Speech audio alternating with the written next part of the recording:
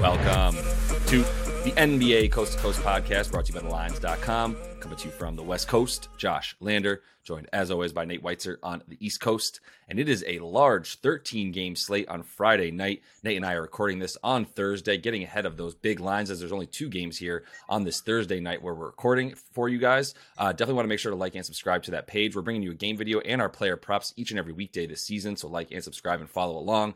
Thelines.com is where you can get all the great written content and the odds finder tool we have, so go ahead and head over there to make sure you're getting the best juice on all these games in the NBA this season. In this one, we're talking about these Hawks and the Nets. Interesting stuff right around the middle of this Eastern Conference as we get ready for the playoffs. Nate, let's run through the line of this game here, some of the stuff, the total and all that, and then we will jump right into our best bets for this one. Yeah, it's a pick 'em as it opens here. Atlanta at Brooklyn, and the total at 242.5. Pretty on par for a Hawks game. They're actually averaging about 249 under Quinn Snyder. But they've pretty much gone under at an even rate there. So not touching that. What our pick is basically just Hawks to win. We'd play that up to -2 or 3. Just not buying the Nets. Really just wondering what the hell Miami is doing, that they lost by 29 and got outscored. Maybe they're not by good. 33. Like, you don't think there's anything intentional about this? To get outscored by 33 in a game you have to win to avoid the play-in. It's almost like they want to be in the play-in so they can like get some extra tickets and like warm up before the real playoffs. Like, I don't know what the hell happened there, but the Nets are not good either. They've beat the Rockets and didn't manage to cover after that, but otherwise they've lost 6 of their last 8. Heavily dependent on the 3-pointer and on spreading the ball around, assisting to get those threes, which is certainly something you can get against Atlanta. I'm not gonna say their offense is gonna struggle here. I mean, it has gotten right in the last 3 games for them here. Nick Claxton has also done a pretty good job of protecting the paint. Not the same things we were targeting a few games ago when we were saying, like, look, the Nets can't score at all. They were averaging like 101. Now they have more of a balanced effort. Mikal Bridges isn't quite playing over his skis as much as he was. But, I mean, it's more that Atlanta, while they're consistently inconsistent, as we'll say again, I just think they have a little bit more firepower, particularly off the bench, and that's where I think this game is gonna separate a little bit. These teams met in late February, and it was an absolute shootout once again from Atlanta. The Hawks hit 16 threes. They won the rebounding battle. Both teams shot around 50%. But how did Atlanta win? I mean, Bogdanovic, Saddiq Bey, and the bench outscoring that Nets bench, which is obviously very thin and lacks a lot of offense. Since the All-Star break, I mean, Atlanta's 4th in bench points and with the best field goal percentage in the league, and Brooklyn 27th in field goal percentage off the bench. When you look at the limitations they have for guys on either side of the ball, it's the same problems they had even when they had Kyrie and KD. Is like, how do we field a lineup where we can both play offense and defense when you have like Seth Curry and Royce O'Neal? If you know the old like tape them to each other's backs and then one of them can play defense and one can play offense. Like, that's pretty much what Jacque Vaughn is still dealing with. And so, I mean, Atlanta not exactly reliable on the road though. 2-4 under Quinn Snyder here. And not a great 3-point shooting team either, but I think the mid-range is available against the Nets. Like I said, Claxton's doing a good job protecting the rim. And, I mean, they are giving up. They're still bottom 10 in terms of 3-point percentage, 19th in paint points allowed in this 8-game span here. I just think there's superior talent in the Hawks backcourt. It's just as baffling as the Heat, some of these Hawks games that we get into. And so you might wonder, like, do they want to win? But I mean, yeah, it's very important for them to obviously win this game and manage their position in the play-in so that they don't have to go on the road and so that they get in the best position possible to try and advance. Yeah. Yeah, I'm buying the Hawks caring. I'm buying them trying. Right when Nate McMillan got let go, left the team because he didn't want to be there, however you want to put it. we kind of brought up how this is the Trae Young Hawks MO, that he gets his coach fired at some point in the middle towards the last third of the season, and then they play well going into the playoffs, and in one case end up in the conference finals. But the idea that they're going to start doing that now a little bit late seems plausible, right? Like, it's a little bit later than we thought, but I do like the way that they're playing a bit more. And a huge part of that, and it's something we talked about a few shows ago when I brought up Clint Capella's props and went under against the Cavaliers, even though they didn't even have Jared Allen in that game. And that was because, one, it was way too high. It was at 12.5, and that was absurd against the Cavs. The team gives up 40 rebounds a game, so how is one man going to get 12 of those? But the thing here is, this is not that team, and the Nets. It's interesting. We talked about how good Nick Claxton has been all season. He's been incredible defending the rim in terms of limiting the opponent's field goal percentage around the rim, getting some good blocks. Obviously, up in the top of the league in blocks and steals and blocks combined. Playing really well as a super athletic, shorter center, if you will.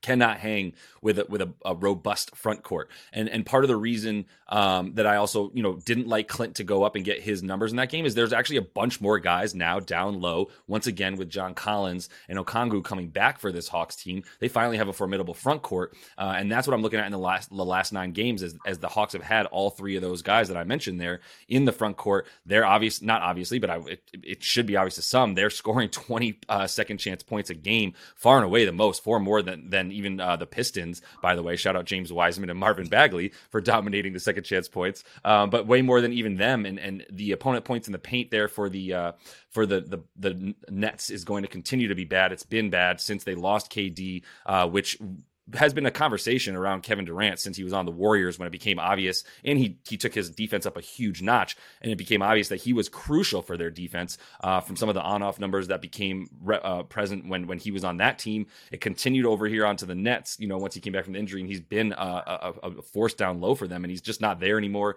And the sort of parade of aging big men that they've brought in for the past 3 seasons, from DeAndre Jordan to LaMarcus Aldridge to Blake Griffin to you name it. I think George Russell or Bill Russell got in there for a little bit at some point.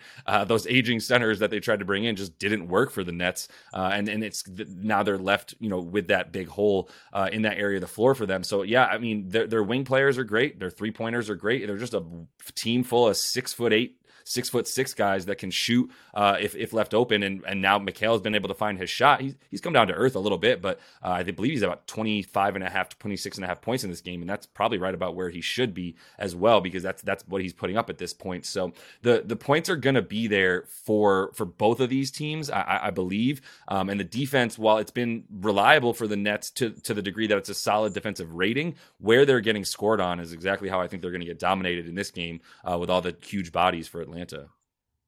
That's a good call. Yeah, the rebounding being such an issue, that is something we targeted a few games ago for the Nets, and they're giving up the 7th most offensive rebounds in this 8-game span. It's because you have these limitations where you want more offense, so you've got Cam Johnson and Mikal as the 3 and 4, and they're just not big enough or physical enough to rebound against an aggressive front court like the Hawks. But yeah, the Hawks aren't stopping anybody, as we know. I mean, 242 is a really high over for a Nets team that has been anemic at times at home offensively. But yeah, like the one thing I do have faith in the Hawks, though, is that their biggest issue in the last 8 is giving up paint points. In fact, dead last in that department, but Brooklyn's scoring the 3rd fewest percentage of their points in the paint. They're going to live and die by the 3, which Atlanta is also awful defending, also 3rd worst. But I mean, if you're going to live and die by that, and there's some variance and the Hawks are going to win the rebounding edge as they did last time. Both teams paraded to the free throw line in that game. I definitely trust, the superior backcourt, as I said, with Trae and DeJounte. But if we're making another pick in this game, I do like the Nets guards to get their numbers, specifically Dinwiddie, at 10 assists or 20.5 points in assists. I think there's plenty of opportunities for him to continue to facilitate the way he has for the Nets, 11 dimes in 4 straight home games at least, and he's had a lot of success against Trae Young and the Hawks, like most point guards have. We hit that with Garland last time out, and I think we can continue to attack Trae Young's defense. Yeah. One quick stat that's hysterical is that this Hawks team in their last 10 games have actually gone under 5 times. The average score of those unders is 241 points.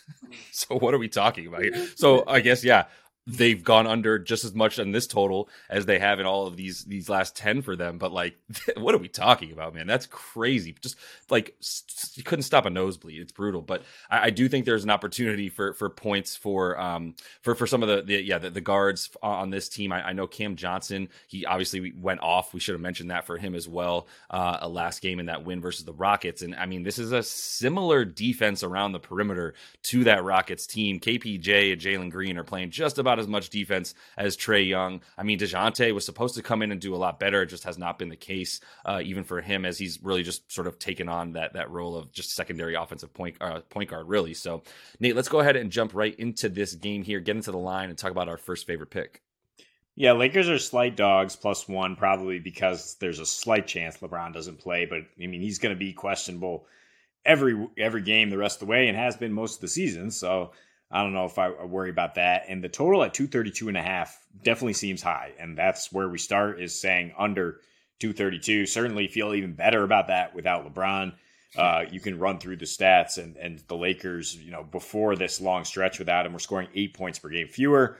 They have actually gone over in their last 2 with him, but they have not been astronomical totals by any means. And they did still go under in their last 3 with him before the break. We've been talking about for months now how the Lakers' pace has fallen off a cliff because they stopped using Russell Westbrook and eventually just parted ways with him. And now they have a completely different team that's a lot more half-court oriented when you have D'Angelo Russell running your offense and when you're trying to play through AD and score a high percentage of their points off free throws. I mean, really just winning with defense, because they're not towards the top 10 in any really other offensive category other than just free throws. And so you'd think that would lead to overs, but not when you're not scoring anywhere else. They're not hitting threes. Minnesota, kind of a mirror image in some ways, and they've gone under in 9 of their last 13 at home here. We're talking 28 and 20 to the under in conference games this season, and limiting assists right now. Number 2 limiting assists in their last 8. And their offense, I have not been impressed since they got Cat back here. 102 offensive rating against both Golden State and Phoenix. Lord knows how they managed to hold Golden State to 96. And they just could not get the win in Phoenix despite the Suns starting extremely cold there. They still failed to cover. So we stay fading the Wolves here, but here's really the emotional reason behind that. If you remember, they've won 5 of their last 6 against the Lakers, including 3 straight. And the last, one was this season, Game 5, when the Lakers had no squad, whatever. But the last one last season, the Wolves absolutely disrespect all over LeBron, including Pat Bev, who just got his comeuppance 2 nights ago when he was held to a goose egg. LeBron had an easy 25. The Lakers rolled. But this was a 20-point win where Pat Bev was giving all sorts of shade to Westbrook and LeBron too, of course. And Cat at one point gets an and one on Bron, and then it's the bitch ass game where he just calls him that, and Bron has to eat it because he finished a team worst -19 with 19 points, 5 turnovers, 5 fouls, maybe one of the worst games of his season, as they just started to pack it in at that point. So if you're following that narrative in terms of like Lakers bouncing back from any disrespect or sort of cashing checks that they had to eat last season, then I think they definitely win this game. I mean, the Wolves only were able to pop up and win that game in Sacramento. I think I'm not even going to look at the Warriors game because it was the Kings were already ready to hang a banner, right? And the Wolves were like, nope, not on us, not on us. Yeah. So it's at this late in the season, you're really looking for those extra little incentives. I know everybody in the West is stacked up and they have to win these games, but I think just a little extra motivation for the Lakers here in this one. And I think the ability to finally climb over 500, which is obviously huge in the standings, and try to climb over this Wolves team. Yeah, I mean, we started with the under 232.5, and I love that. I mean, I honestly love them both. I mean, maybe a little parlay in the works, and then maybe a full unit there on the Lakers to win this game, and like I said, maybe a little parlay with the total as well with half a uni there, but. Let's also talk about Austin Reeves giving Pat Bev the two short hands to the ground. Like, everybody's on that right now. And I don't think LeBron is going to hold Pat Bev's actions against, like anybody that's on this team still necessarily. What happened in that Kings game for the Timberwolves was like Anthony Edwards was like, no, I'm really, really good, y'all. And then they hit a bunch of threes. Kyle Anderson did his thing as well. Also, like, just every show from now on, we have to say Naz Reid's name because he's so underrated. It's just a cruel, underrated, the way that we're underrated. But he's a game time decision tonight. So that's a big check. Yeah, no, fair. And that's going to be huge if he's not in there. I mean, Rudy Gobert has been fine. He hasn't really been as nearly as good in the points column, but he's been getting boards. He's been getting over his boards prop a lot lately. If you look at Rudy's numbers, but he's, I'm fine with him going up against AD in that sense and still getting plenty of boards. So in this one, man, like. I was telling you, we were talking about before the show, like there's just no precedence here. There's no use cases.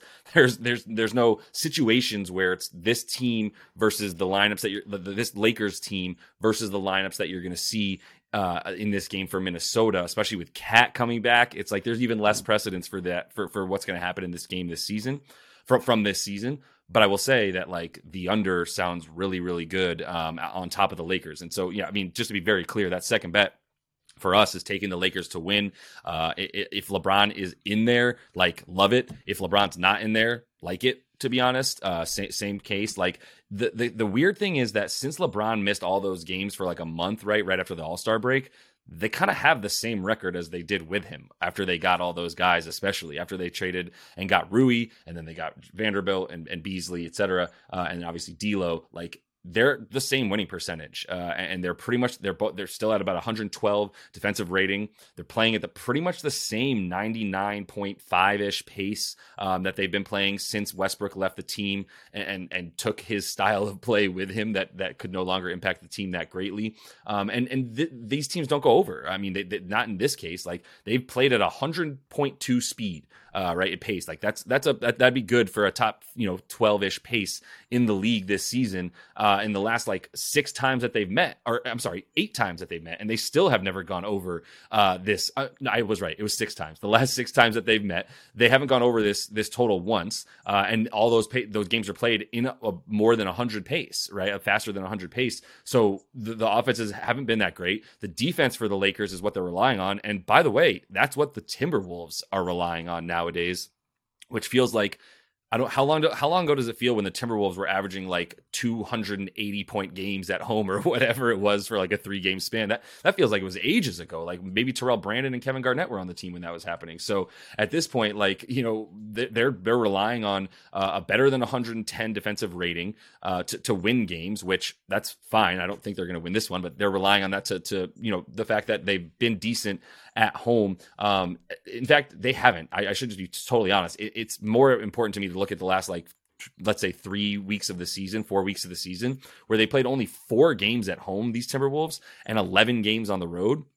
They've got a winning percentage of 64, right? They've won. They're 7-4 in those 11 games on the road. At home, 1-3, scoring 111 points a game and giving up 117. So right around a 228 total on average when they're playing at home over the last month. But I like that. I like that for the under. I like it with the way the Lakers are playing and the way that the Timberwolves need to score as well. It's either got to be a lot of Ant and a lot of threes, or they're in trouble. And that Lakers defense has become really, really, really good on the wing, as we knew it would once they got a bevy of wing players that could actually D up and got rid of everybody else. Yeah, if you need a lot of threes, you're in trouble. The Lakers are number 1 in 3-point defense with the fewest makes on the road this month.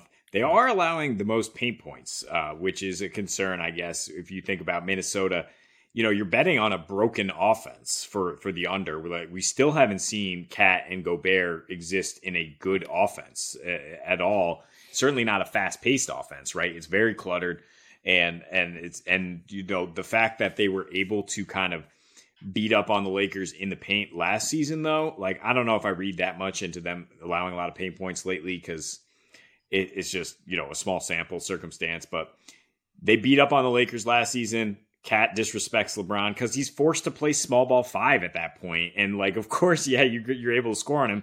Now he has Anthony Davis and the number, like, 1 defensive rating since the All-Star break. So the Lakers have plenty of size to deal with that massive front court. They're guarding the 3-point line. They're guarding you all over. And the biggest reason to like them, right, I mean, is this huge discrepancy. They have a massive free throw discrepancy, bigger than any other team in the league by far this season. And right now they're number 1 in free throw rate and number 2 limiting free throw rate in their last 8.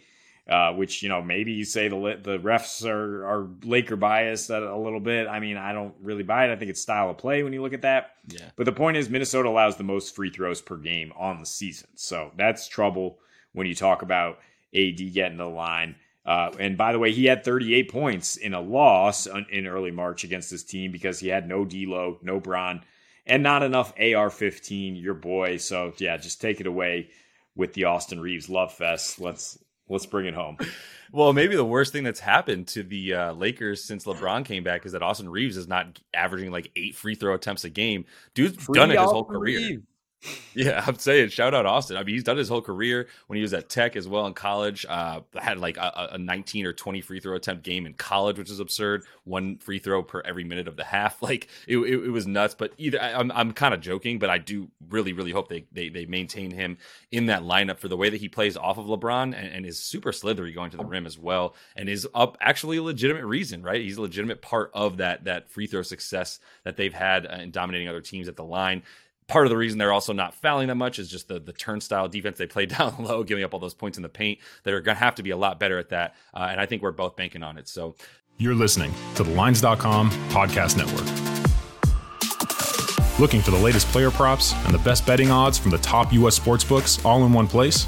Then join us right here every day this season for free picks and best bets from the sports betting experts you can trust. Check out the Lines.com NFL Megapod as Matt Brown, Steven Andress, and Adam Candy break down every game for this weekend's football slate. Join the Coast to Coast podcast crew Mondays through Fridays as Nate Weitzer and Josh Lander bring you the best player props and game lines for Major League Baseball, the NBA, and the NFL. And tune in to Beat the Closing Line twice a week as Nicole Russo, Mo Nawara, and Eli Hershkovich dive into NFL opening lines, plus special guests from the sports betting world. So subscribe, rate, and review to the Lines Podcast Network, the source you can trust to make you a better sports bettor.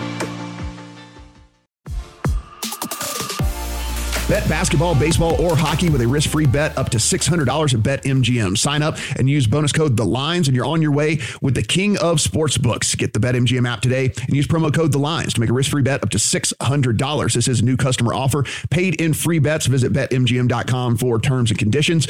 21 years or older to wager. Colorado, Indiana, Iowa, Michigan, New Jersey, Nevada, Pennsylvania, Tennessee, Virginia, or West Virginia only. Excludes Michigan disassociated persons.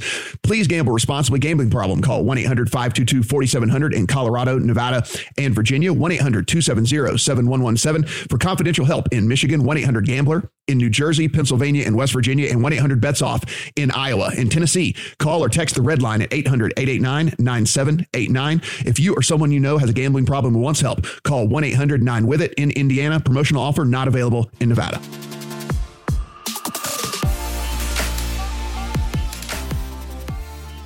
Nate, let's go ahead and get right into our first NBA play. A prop here, a man on the Nets, Spencer Dinwiddie. Yeah, we're targeting the Hawks defense, although we like the Hawks to win this game, but there's a 242 total and expect the Nets offense to at least produce, and Dinwiddie's really been at the forefront of that. They're giving him all the burn he can handle right now, playing about 40 minutes per game. You look at his last 4 home games, 11 plus assists in all of them. So, I mean, 9.5 assists at plus 110 is probably your best value here. At 28.5 points and assists is also even money if you want to combine them there to get a little bit safer maybe half a unit on that. But I mean, Atlanta giving it up everywhere, second most assists per game when they're on the road since the break. Also the third highest 3-point percentage allowed, which is key because Brooklyn is sixth in 3-point rate since the break. And that's where they're going to try to score. And Dinwiddie's not going to be the one shooting. He's going to be the one spreading the ball around so that everybody else can shoot. Fair. And he's looking, in his last three, in particular at Barclays, very low usage rate, under 20%, but playing 40 minutes a game, 21 points per game still on that low usage rate, picking his spots. And another guy who's thrived against Trae Young and the Hawks, right? I mean, you look at his last four, it's been with three different teams, including the two different stints with the Nets. So, and he's got these different stats, basically 20 points, 9.5 assists against the Hawks. That includes a relatively low usage outing when he was coming off the bench with Washington.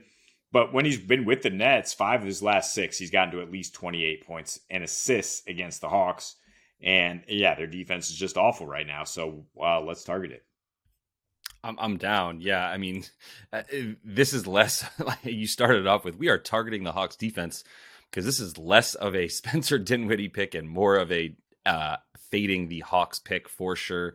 The assist makes sense for him too. I think this is a place that he needs to be for this team to be even remotely successful, is the true point guard that's like orchestrating what's going on with all of these similarly styled players that are long and can shoot but really can't create for themselves the way that he can and needs to set guys up. So we are in disagreement on this next pick, Nate, and that is because it is not for the faint of heart. It's for those who might have a slight a screw loose, if you will. But Josh Giddey, my namesake, 38.5 points, rebounds, and assists, and I am going under. And the reason that's insane is because he's playing the Indiana Pacers, and I know that sounds insane. But this prop is insane. That's so high. Who does he think he is? Nikola Jokic, 38.5 points, rebounds, and assists. Anyway, there's no SGA in this game. So there's a few factors that are misleading people that I will enlighten you guys all with here. SGA is not playing. That doesn't matter. He actually has slightly better stats with Shai Gilgeous-Alexander. Because he gets a few more rebounds and he's not needed in as many other areas on the floor. And so it makes more sense that he might actually be able to then, go get a few more boards and not necessarily need to worry about scoring. He's not in there this season. That's not going to impact it. He's averaging 30 points, rebounds, and assists combined on the season. And he's only hit this prop twice in his last 10 games and 5 in his last 20. And that includes a ton of games against really bad teams. I don't need to go into every team they played in the last 20.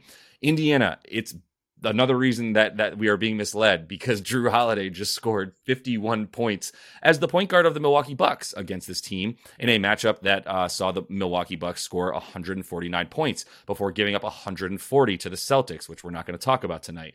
But on the season, Indiana, top 12 in limiting point guards.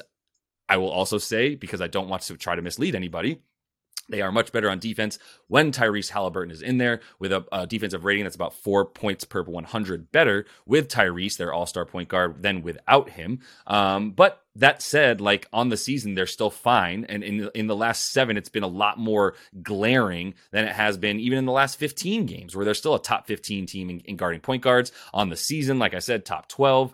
OKC goes over at home. They go under on the road, and this game is in Indiana. They score 8 fewer points on the road than they do at home. And Josh Giddey does the same stuff he does at home as he does everywhere else. He actually gets 5 assists at home versus the 7. No, I did that wrong. He gets 5 assists on the road as opposed to the 7 that he gets at home. But everything else is pretty much the same. So I'm not really worried about that. Once again, still at about 30. And like, it's just he doesn't hit it, right? If you want to just stay away from all that and talk about the points for this dude, 21.5 points is way too high for Giddey. He's hit that twice in his last 15 games, where he's gotten 22 points, because it's at 21.5 right now is his points prop. So that's the main instigator here for this points, rebounds, and assists combo prop being way too high.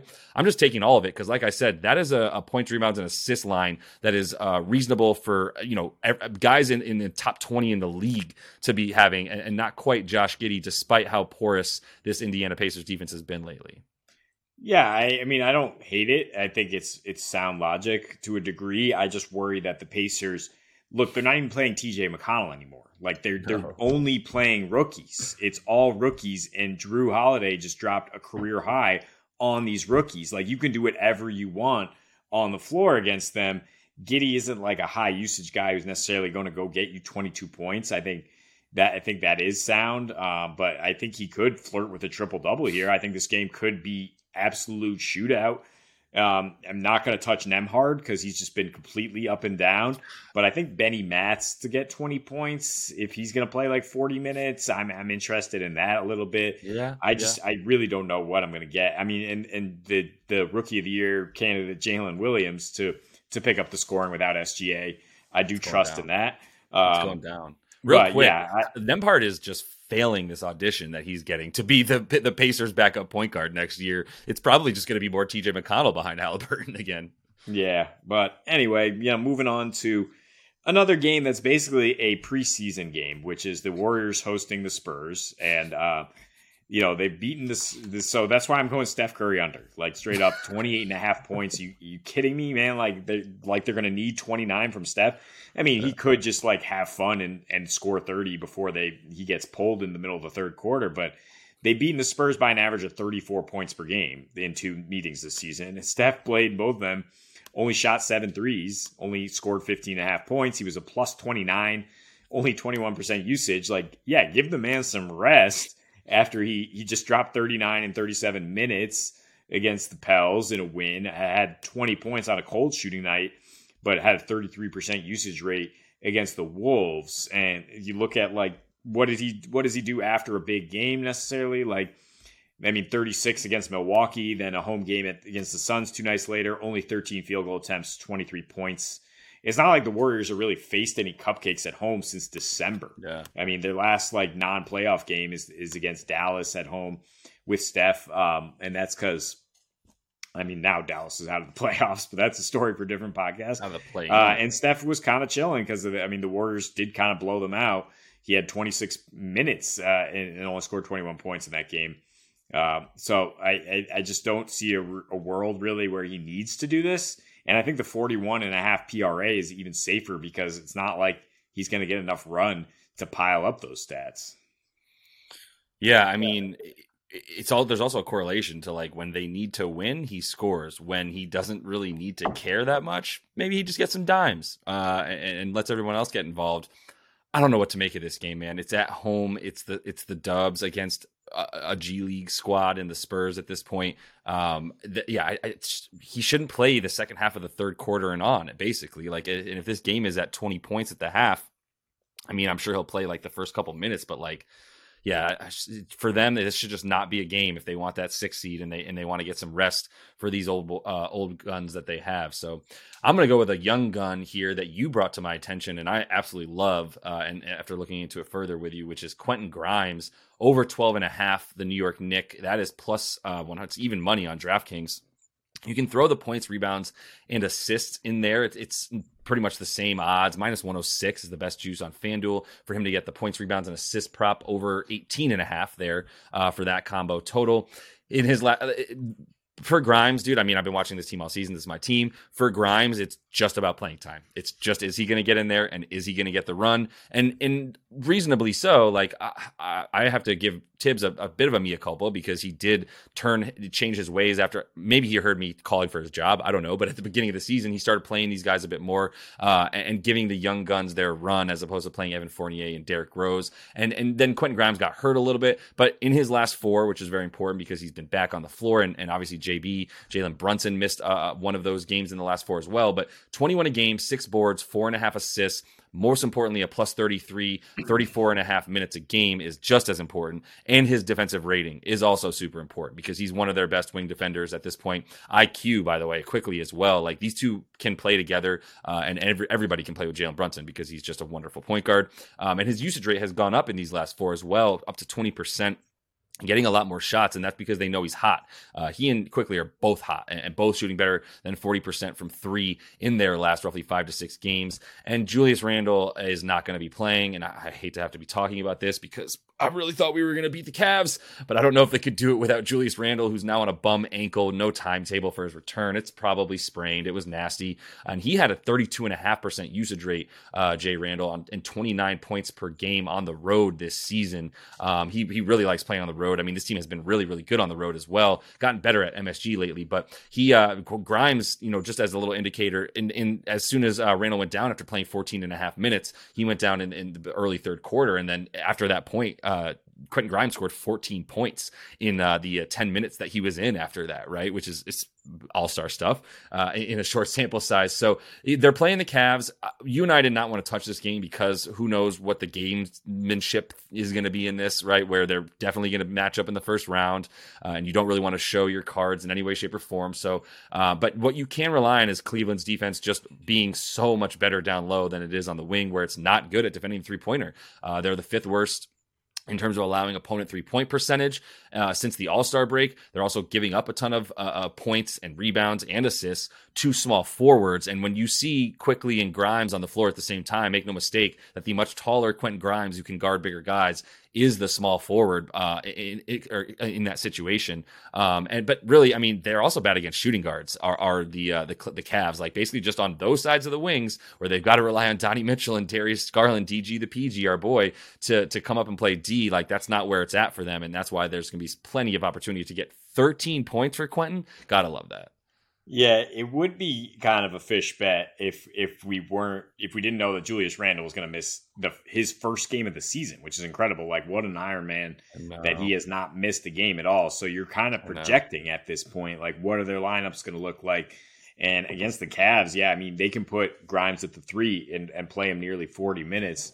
As a young guy who's not going to play as much necessarily in the playoffs if they do get Randle back by that time. So, like, yeah, that's not tipping your hand. That's like getting him a little bit of experience.